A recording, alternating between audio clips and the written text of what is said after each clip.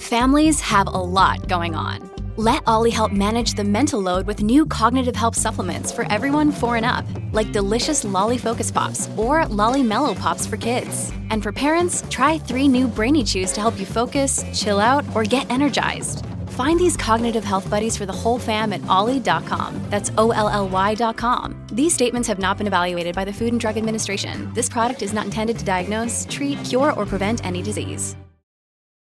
Look, Bumble knows you're exhausted by dating.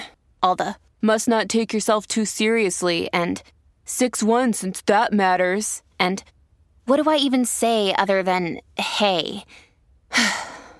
Well, that's why they're introducing an all-new Bumble, with exciting features to make compatibility easier, starting the chat better, and dating safer. They've changed, so you don't have to. Download the new Bumble now.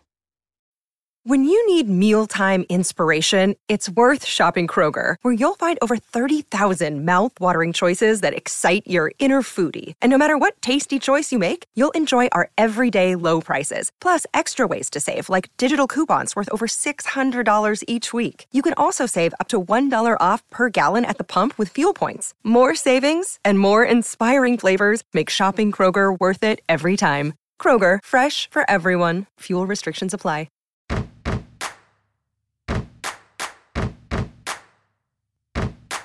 Hello, listeners. I'm Sadia Khan, and you are tuned in to Immigrantly, a podcast dedicated to switching up the narrative of the immigrant experience. Today, in honor of Latino Heritage Month, we are revisiting one of my all-time favorite episodes. Now, this episode was first released in January 2022. In this episode, I basically chat with Carmen Rita Wong, a true superstar. She's done it all. She's been a journalist, a businesswoman, and a financial expert. She worked with big names like CNN, CBS, and NBC, and written for magazines like Glamour and Good Housekeeping. She's even written 5 books, including her latest memoir, Why Didn't You Tell Me? This is the book that we really delve into during this episode. Trust me, the episode is packed with incredible stories and wisdom. So sit back, relax, and enjoy this immigrantly gem. And hey, if you like what you hear, please rate and review us. We will be back next week with another exciting new immigrantly episode, which will be with 2 badass Latino change makers. Stay tuned.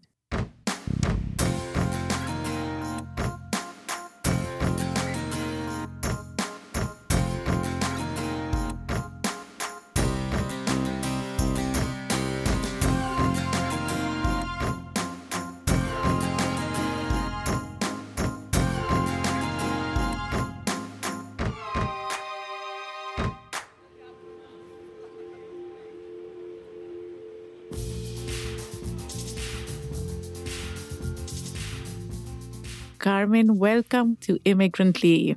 Thank you so much for having me. You have the best podcast voice, by the way. Oh my gosh. My kids are petrified of my voice. I have 2 teenage daughters. I have 1 teenage daughter. And I know how that goes, right? Mm-hmm. It's like, we don't want to listen to your voice. It sounds weird. Yeah, mine said the same thing. I don't know why. I don't know what their problem is. Well, she calls it my TV voice, because I used to do TV, right, and host, and she was like, Mom, you're talking in your TV voice. Oh my gosh. Like, that's exactly what they tell me. This is not your natural voice. And I'm like, I don't know what that even means. It's called work, people. Right?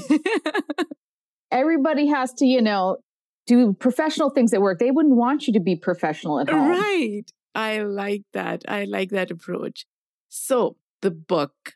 Yes. I am a slow reader, just an FYI, and I'm reading your book, and every page is a new revelation. It's so profound, beautiful. It basically deconstructs family dynamic, which can be imperfect, right? Yeah. It is more imperfect than not, most of the times. Yes. For our listeners who don't know or are not familiar, can you give us a crash course of sorts about your family. And what was that secret that your mom kept from you? Oh, so many. Well, the family, of course, you could think is, complicated. As you said, like every page is a new revelation. But essentially, I am the daughter of immigrants. I'm an American daughter of immigrants. However, not many people share this background of being born into a married couple where my mother was Dominican and my father at the time was Chinese. And he was much older than my mother. It was an arranged marriage situation for my mother and her family's immigration paperwork, as we hear a lot of those stories these days. But essentially, I started out here in New York City, uptown in Harlem, with these two very different parents. My mother was Afro-Latina and Papi Wong was Chinese. And they divorced, and she remarried an Anglo-American.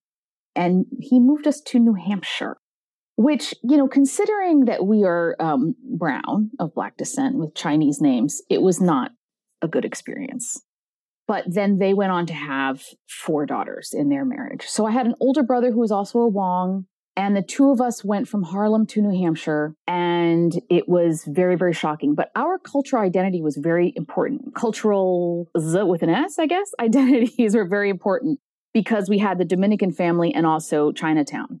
But in the end, many, many years later, decades later, as my mother is dying from cancer, she decides to confirm something that my stepfather told me, that Papi Wong is not my father. And she tells me another story, which she takes to her grave because she basically made up a second story that she had these men believe, had me believe then for another decade, until DNA, genetic, testing came about, and I was able to find out the truth. But this book is really about kind of figuring out, why do our parents, I would say particularly immigrant women, really have this pressure and need, especially back in the 60s, 70s, 50s, 60s, 70s, 80s, to keep these secrets, to make stories up about who they are and who we are, and then to put all of their hopes and dreams into us as their American children. And what all that conflict brings up, and the idea of your identity here in this country. What is it? So I wrote it like a mystery. So it's very page turning. Everything is like, okay, what's next? What's next? Because one, why does anybody read memoir? Why should anyone read your story? Right. If they don't necessarily have the same background, and so few people have my background. It needs to be entertaining in a way. It needs to engage you. But 2, so you feel what it felt like in my life, which was every day was what? And what's happening? And that's the way my life felt. So by, reading or listening to my book, you kind of get this idea of what my life has been like, which has been pretty intense. Carmen, it's so interesting as I'm listening to you. I am an immigrant mother, right? So I am that immigrant mother who makes decisions based on what I think is good for my kids. I came to the US in my 20s, and it was hard to navigate despite the fact that I knew the language. I came for college. Life was different. And yet I felt so out of place in certain places, predominantly white spaces, right? Yes. And I want to go back to what you said about your mom moving to New Hampshire, which was obviously quite traumatizing for you and your brother. But I wonder if in doing so, she was also giving you guys tools to succeed in life and to know how to navigate white spaces, because that is a huge advantage, right? So sure, in order to be successful, hard work matches, work ethos matches. But in the US, which is extremely hierarchical racially, knowing that vernacular is extremely important. Believe you me, I still struggle to fit in those white spaces, although I live in a predominantly white neighborhood. Same story, wanted to give our kids the best of everything, and yet I get anxious. So talk to me a little bit about that. Oh, but I do too. Yeah, I'll tell you. Oh, you do too? Oh, absolutely. No, because in living in the white space, I always felt like an outcast, an outsider. I wasn't treated like they were, of course. The racism was huge. But just like anything in life, there's a good side and a bad side. The good side is, and I used to try to explain this to my brother, who held there was a lot more racism. When you're a brown man or Black Asian man, you get a lot more racism. And that limited his life in New Hampshire quite a bit. So he didn't have any good feelings about it. We used to talk about it and I say, you know what? But we got, like you said, to live amongst these people that run things. Right. So we know how they are and we know how they work. We know how they speak. We know what their values are. We know all of those things. But I'll tell you what the flip side is that when we talk about success in this country, success is what is defined by the majority culture, which is white success. I have to say, now that I'm in my 50s, I define success very differently. And frankly, of course, I'm privileged enough to be able to say that, right? And to raise my teenage daughter in a way where she values things more than just grades and income and titles. I want her to be able to be fulfilled. Right. I paid a very big price for American success. A very painful price. You know, it's so hard to even look at it. It was so painful. So I would say that that's the big cost that my mother and we all paid for this American idea and definition of success. She was isolated from her whole family. We moved there and our new dad, because he was Anglo-American and he himself was the son of Italian immigrants who decided only English, only American food, only American music, only American television, so it was all that. We lost ourselves. And we were told that who we were as Dominican Chinese people was bad and wrong. So it was painful. And it's so unfortunate that for you, it was happening within the confines of your home. Yeah. Because for us, if I were to draw parallels, I myself at home, I speak the language that I want to speak. Great. I say things to my kids that I want to say. And I cannot imagine having that restriction put on you. When you look back, why do you think he did that? Because that was what that generation was told being American is. So he told us when I asked him once, why would you do this? Like, it's obvious that speaking more than one language and knowing more than one culture is such an advantage. Why? And he said that his father, when they came through, that generation came through Ellis Island. He was like 5, I think, when he came. They would beat the children if they didn't speak English. Oh, wow. So they were told, you are in America, and you know that there are parts of this country that are like that. You're in America, you speak English, that sort of thing. That's the mentality that was predominant then and still in this country in many places is. And the advantage that you're giving your children, which I think is huge and would have spared us all so much pain, is the outside world that you live in the United States, meaning school and pop culture and everything else, is going to make your children American enough. Like, they're going to be American no matter what you do. Absolutely. So at home, keep the language, keep the music, keep the food, have some traditions and have some pride in the cultures you come from. Because the outside world is going to do a really good job of not only making them American, but telling them that those things may be bad or wrong or less than. So you got to hoist it up at home. When I talk to my kids, and I may be on the other end of the spectrum, I am very intentional about them knowing their language, culture. Wonderful. I remember recently I was talking to my daughter, and her name is not an easy name to pronounce. I was talking to her and she was like, oh, at this coffee shop, this is how they pronounce my name. And I was like, but you should have corrected them. Yeah. Yep. She calls me Amma and she was like, Amma, I can't do it every single time. It is taxing. It is tiring. It is exhausting. Yeah. And I was like, no, but you have to keep doing until they know how to pronounce your name.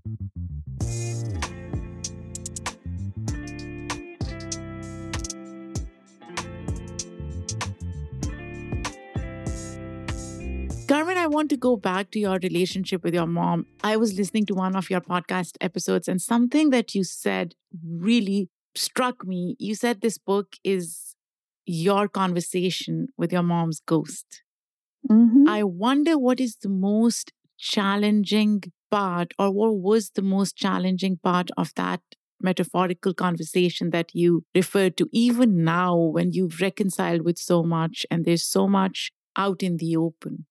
Well, to write about a parent that caused a lot of pain, I would say the best way to see your parents once you grow up, once you get older, and also it helps that I've had many years of therapy, is to see them just as people. Yes.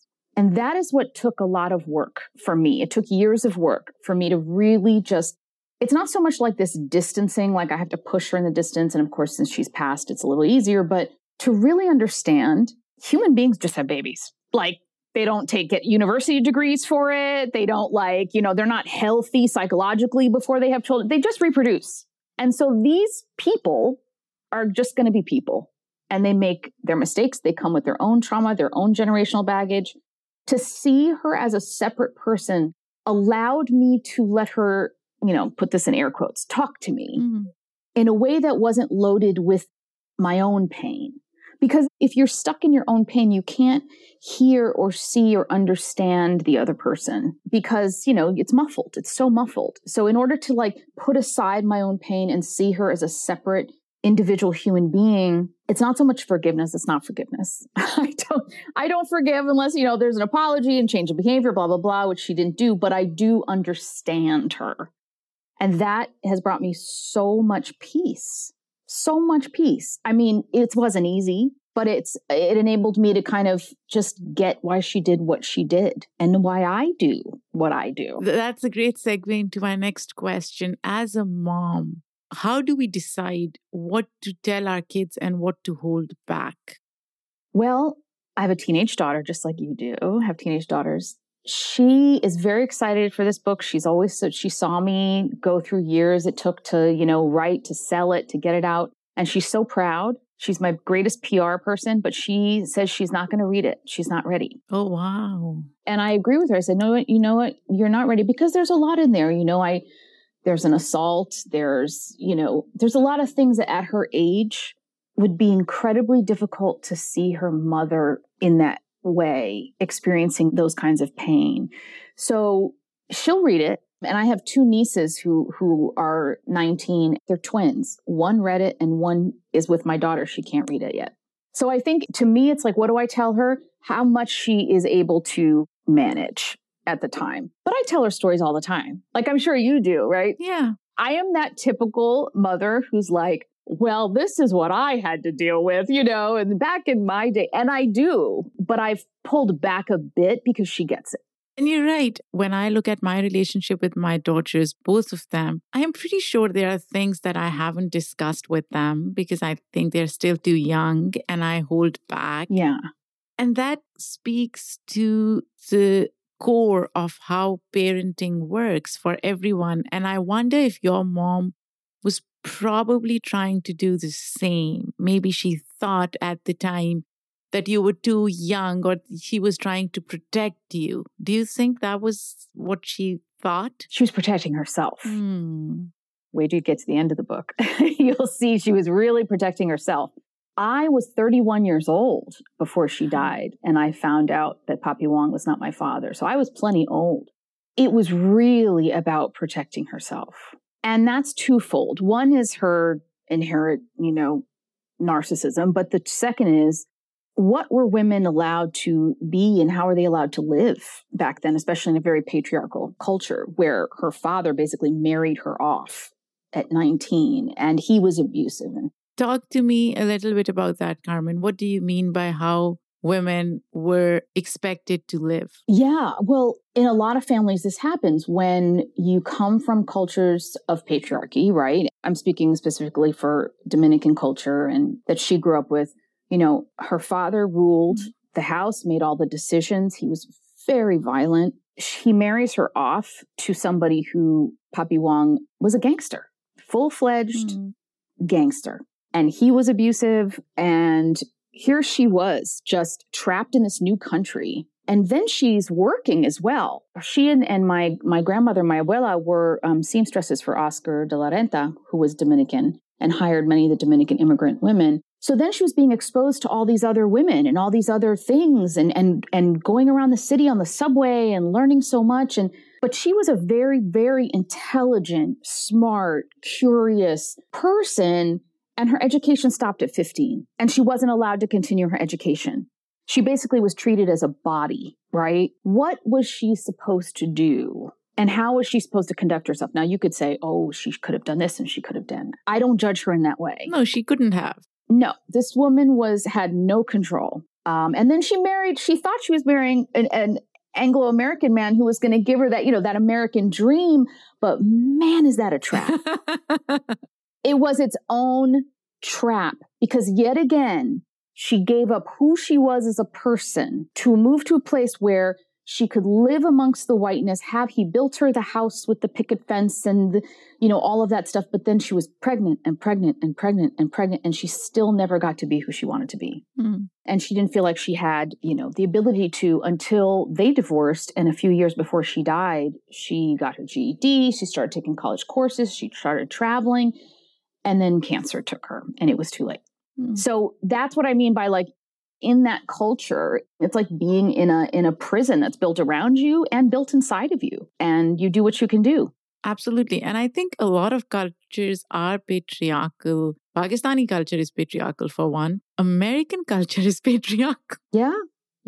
Very, very. But I think had she had a non-patriarchal father, right? Had she had a father who was open to her getting an education, for example, or she had a mother that encouraged education, and it wasn't about get married. Oh my gosh, you're this age, you should be married. Which by the way, then in my extended Dominican family, as I got older through my life, they were like, you're how old? And you live by yourself? Oh my gosh. And the gossip was, I must be a whore because I live by myself. I'm college educated. I can pay my own rent, but I live by myself. So I must be a whore. So when you live and eat and breathe all of that, what does it say to you about who you are and what you can do? Carmen, you talk a lot about your grandmother. In your book, you've talked about her on different podcasts, and you do it in an endearing way. And it really melts my heart. But I have a question which I've been wanting to ask you. Do you have any insights into what your mom's relationship with your grandmother was? And what did that tell you about your grandma's dynamic with your mom as a parent versus with you as a grandparent? My grandmother was the quiet, suffering wife of a very abusive man. So you could say, she wasn't an enabler, but she didn't feel like she could do anything. Mm. And she also wasn't his wife. She was his second partner, let's say. Right. His wife he brought his wife and those children and put them in another place in New York, and then brought, my grandmother and their kids. She was not in a position of power to do much. The great thing that my abuela had that unfortunately didn't make it to my mother, I think because of all the abuse from my grandfather, was my grandmother was full of love. And she loved me like crazy and was able to, because most of the time that she was with me she was, as we say in these days now, babysitting, which is not what grandparents do. They take care of you, but you know what I mean? Right. They take care of you. And so it'd be us alone more.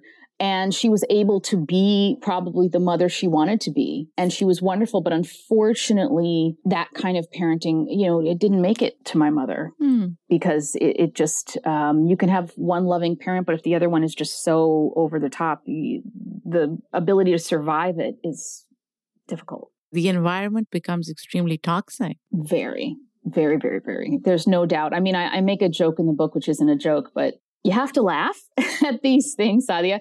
I say, 3 kids in my mother's family, my mother, her sister, and her brother, and she lucked out because she made it out only with personality disorders.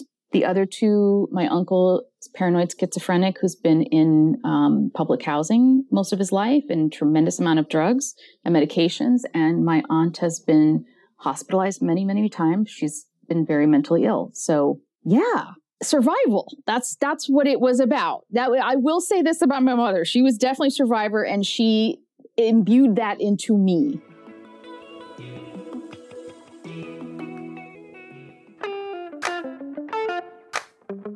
We all want our friends to be happy. But how far would you go to help?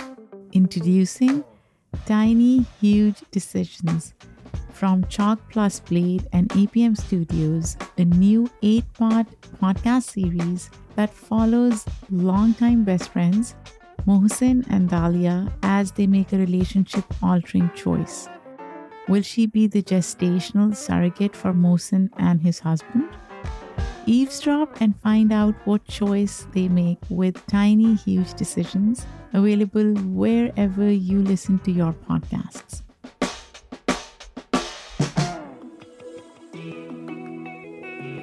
Bharman, I want to pivot a little and talk a little bit about your early adulthood. So you've talked a lot about post-discovery, right? When you discovered that Papi Wong was not your biological dad.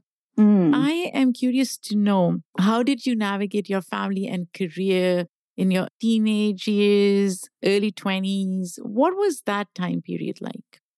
Oh my goodness. Well, the 20s were very different from the 30s, very different from the 40s. So the 20s was, basically I just had to come back home to New York City as soon as possible. That was my number one goal, because my brother and I had the experience of knowing that New York City was our home and we would come back and visit a lot.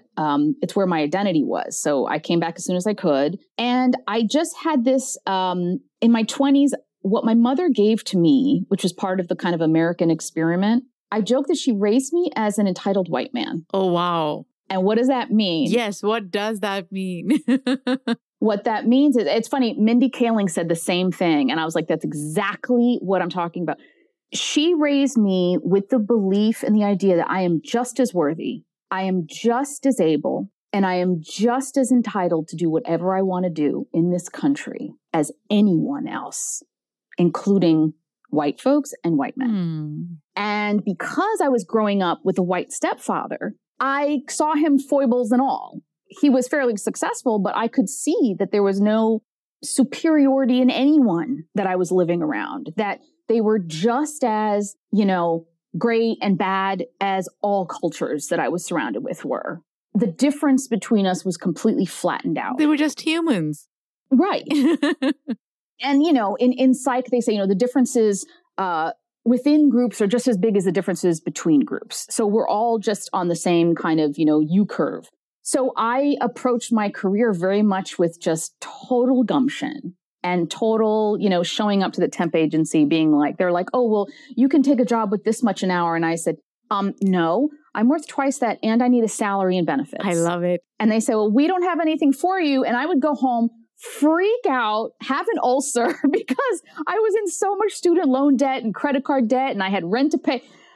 But they would call me 2 days later and be like, okay, we have a job for you. And it happens to be a Christie's auction house. And I was an art history major. I was crazy. So my whole career is a mix of luck, guts, and just being able to handle it. But I didn't have any financial help. My brother helped me out by letting me live with him for 3 months and his new wife, which was the biggest thing they could have done. But that was my 20s. And then I ended up living in South America. Oh, wow. How was that experience like? I lived in Chile, spent a few weeks in Argentina, and I lived in Mexico City. Well, Sadia, talk about identity as an immigrant. I go over there. They're calling me gringa. I'm not surprised. I'm an American, right? So when you go, as you know, probably when your kids, if they go back to visit your family, they're like, oh, these Americans. And that's the thing, is I was shocked by it. Instead of being like welcomed into Latina-ness, it was, oh, hey, American girl, and I was just shocked. But that's what that was like. And my 20s was full of lessons like that, including a starter marriage, which was a disaster, and divorce. But those were important times, the important lessons for me, and being able to live and travel. These were all dreams I had since I was a kid. But, daughter of immigrants, you're not allowed to be anything but a doctor, a lawyer, an MBA. So my brother was the MBA and I wasn't really allowed to do what I wanted to do. But in the end, I managed to I just wanted to be a writer and a performer. And I ended up at Money Magazine, in Time Inc. And that was the beginning of my career in media. And I also got a master's degree at Columbia University, which is where we lived around and I had always wanted to go to. So I did that as well. It was a lot, Sadia. It was a lot. How did your mom see your success professionally? She didn't get to see my success, really. She didn't get to see me on TV, unfortunately. My stepfather did and my other family members, but she got to see my first byline. So my first magazine article with my name on it before she died, she got to see. When in terms of my being able, the first woman in the family to go to college, let alone get a high school degree, I would say that there was pride, but also detachment. How so? Because I was a projection. My mother wanted all the things that I had. So the idea of being like, oh, I'm so proud of you. No. If I came home with A's, it was, well, that's what I expect of you. That's it. Nothing was said. It was just, that was the expectation. You're expected to succeed. She was very upset that I wasn't pre-med. And I went into college pre-med and then changed my major a couple times. She was very upset that I wasn't going to be a doctor. So, it's one of those never good enough. It's so interesting. All of the things that you're saying, Carmen, at some point in the last 20 years, I'm pretty sure I've either said it, felt it, or thought of it. Because as an immigrant parent, I guess because we leave everything else and we come to a new country to start over, we know that there is no safety blanket for our kids. Right. Beyond our existence in this new country and what we are trying to build. So the best we can do is try to give them tools to succeed. So medicine, it's a good marketable profession. Law, engineering, and that's what we grow up with. I grew up in Pakistan. A lot of people in my family were either engineers, doctors, a few lawyers, but lawyers were frowned upon. It was like, oh my God, law? Oh. Why are you doing law? Because in Pakistan, law is very different from the way it is in the US. Right. But I've been, again, very aware of that dichotomy, that bias. And with my kids, I'm like, you should do whatever you want. And yet I will steer them in a certain direction, right? So my daughter, she's doing poli-sci, econ, but then I'm like, could you just add a few quant courses to it? Just a few, right? No, she's going to be a quant. No. Yeah. That's an immigrant mentality, not because we want to torture our kids, FYI. Yeah. It's because we think they don't have the tools to succeed, especially in a predominantly white setting, which is unfortunate. Yes. But I hear you. I hear you when you say your mom could have said something nice when you got an A. That would have made a huge difference, right? Yeah, I try to do that more with my kids. I'm a different generation, but at the same time, sometimes it's the same thing. It's like, oh, great. And then you move on and kids are like, but you're supposed to say a lot more. And I wonder if it is also cultural in a way. Very cultural. Yeah. I come from a culture where humility is prioritized. There is no such thing as bragging or bragging about your success and what you have. Right. So for me, it's almost blasphemous to say something nice that I've done or achieved or my kids have achieved. And I wonder that American culture that seeps into our characters, the way there is so much value to, I guess, self-promote? Yes, self-promote. And I wonder if that causes this rift between immigrant parents and kids. I think all of what you just said, and I think a big part of it is too, is that you understand the fear that we have when you don't grow up with a safety net, which I did not at all. I had my first full-time job when I was 11 in the summer. You live in that fear and that uncertainty. And even after you make it, you still are afraid for your children because you know how difficult it is. You know how things could go wrong. So for example, my daughter, unfortunately, has been disabled by long COVID. So she went from, skipping a grade and easily getting straight A's to now having trouble because physically she's not able to be as rigorous with the work.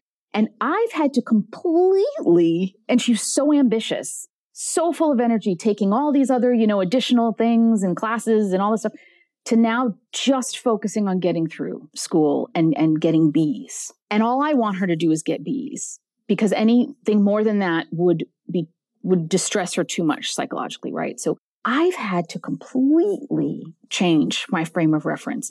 But you better believe that every day, and I'm still working with a therapist to try to not let my fear, lead my parenting. To have faith in our children and their ability to get things done and their abilities in general is a big leap, but I think that enables them to feel stronger about themselves with less anxiety. I totally agree. But what are some of your fears as a parent?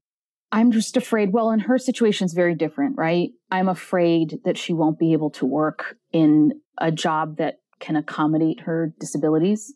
I'm afraid she won't recover enough. But I would say before she was ill, I didn't have those fears.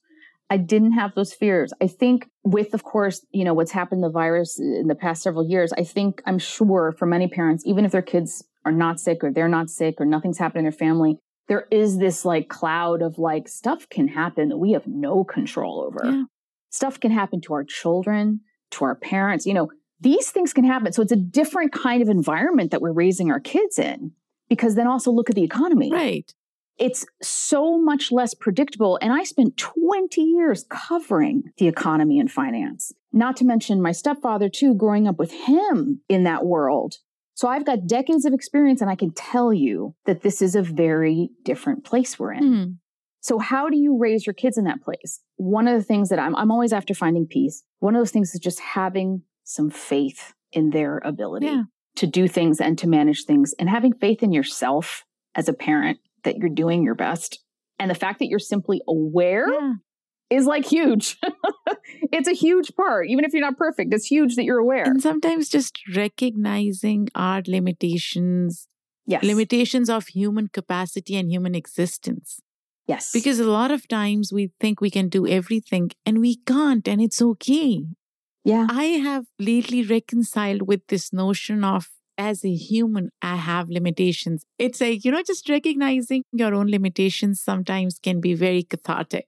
Yeah. And you know what, Sadia? The only thing that we don't spend enough time on that I believe is so essential, and again, having covered economics and finance forever and personal finance, I can tell you this, your relationships with people. Right. I'm talking about your family relationships, your friends, because when times are tough, these are the people that will help you. These are the people that will, one of the things is that, again, I used to talk to my brother. My brother was very much stuck on the idea of the meritocracy. If you just do well enough, you can always get ahead. And at one point he was laid off and he was struggling and he couldn't believe how hard he was struggling. And I was like, well, what organizations are you in? Who are you meeting? Have you called your friends? Blah, blah, blah. The idea that job hunting and building a career is just as much about your relationships as it is about your abilities is something that we got to get our kids to focus on and understand. And I think is, the immigrant parenting of it's just about the A's.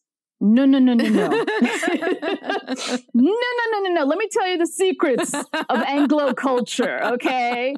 The secret is it's really a lot of who's your college roommate? Who's it? But I really took that on early and learned that lesson early. And it was one of the biggest lessons I learned. And it's so true. It is so true. Believe you me, as an immigrant, I know. Yeah. Kavit, there's something that you said on one of the podcasts, and I wrote it. Oh. It was so thought-provoking. You asked, when do we stop being creations of our parents and society's pressure? It really spoke to me.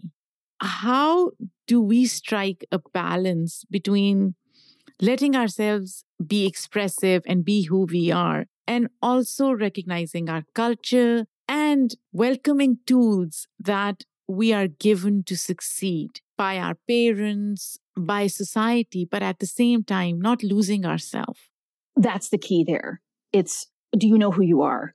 And if you can have all the tools and all the preparation, I've had, some elders say to me, well, look, your mom did a great job. Look at you, that sort of thing. And I'm like, read the book again. What it is when you are a projection of your parents, and again, this is not about, blaming them in any way. This is called survival. When you are projected upon by the outside society. Oh, you're a woman. Oh, you're an immigrant. Oh, you're Black or you're brown or you're this or that.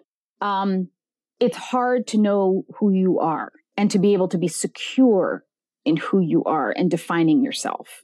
Now, we can't walk around and say, I'm blue and expect everybody to think you're blue, but you can walk around and be like, okay, what do I enjoy? What makes up who I am? Where do what are the things I didn't get to do? Or what was really my wish versus someone else's? What is the expectation that I know what I can do for myself versus what society says I can do as a brown woman, right?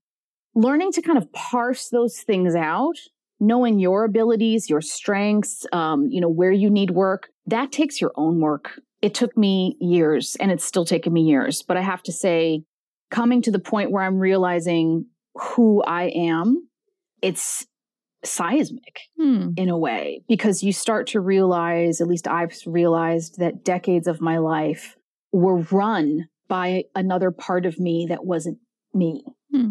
It was like a framework built by other people.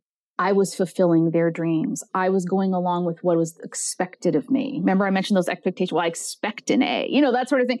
Life is filled with those expectations. The idea that I needed to get married by a certain age, or that I needed to do, all of these. But where am I in this? Now, again, this is a privilege, but if you can get there, it's tremendous because it makes you able to see the world much more clearly. You see your relationships so much more clearly. Who really is your family? Yeah. Family for me is who shows up. Yeah. It is not blood. It's who shows up. Who wants a relationship with me and is willing to nurture that, and vice versa, right? Who are your true friends versus not? I've been through so many difficult times in my life that it's really parsed out and carved out who are the people that are not necessarily really friends, right? So who is your family now in this moment? Well, it depends how you define family. Here's how I define family. My brother's family, my sister-in-law who's known me, I've known her since I was 16 years old. I consider her my older sister. And they're girls, my nieces, my daughters, they call them sea stars, SEA stars, like a different kind of sister. And I have wonderful friends, a small group of wonderful friends. My first big mentor professionally is a Black woman, and she is my daughter's godmother. That's family. She folded me into her family because she saw I really didn't have one around me. That's family for me. I like that.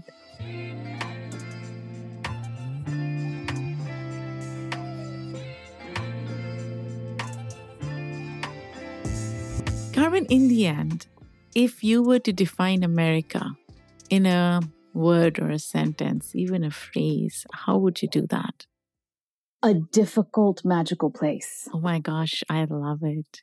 I love it. Difficult. Sometimes the difficult part is a lot bigger than 50%. Like sometimes, like right now, it's about 80%, but it's also full of such magic. What other place could I have had the life I've had? Yeah. With all of its heartache, but still it's there. It's there. And the ability for cultures to come together is the most incredible, magical thing that I love so much. And I never take for granted. Even as I travel the world, there's nothing like it. I love it. Now, where can people find your book? Do you have any preferences, or should they just go on Amazon and feed the capitalistic society that America is? Oh, that falls under the difficult category. No, please go. My website is just Carmen Rita Wong, and a pop-up will come up and you just click. And what it does is it brings you to my publisher, Penguin Random House, and you can click on whatever bookseller you prefer. I prefer, of course, the indies, but wherever you can. And thank you so much for reading. I don't take for granted people reading or listening. I did the audiobook and I love doing it. So however you decide to consume, and let me know what you think. This was so good, Carmen, and it was so much fun. I know we couldn't do this in person, but we are both in New York. Yes. Would love to connect at some point whenever you're comfortable. Would love to do that. That would be great. Hey, look, it's warming up. We can be outdoors. Absolutely. This was so good. Thank you so much. Thank you so much, Sadia. It's been a pleasure.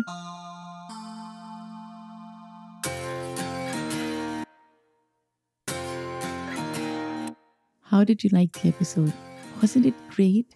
By the way, thank you so much for staying until the very end. This episode was produced by me, Saadia Khan, written by Michaela Strother. The editing for the rerun is done by Paroma Chakravarti. Guys, don't forget to follow us on our socials. If you can, write us a great review. I love reading reviews on Apple Podcasts. It makes my day. Come back next week when we have a new Immigrantly episode. Until then, take care.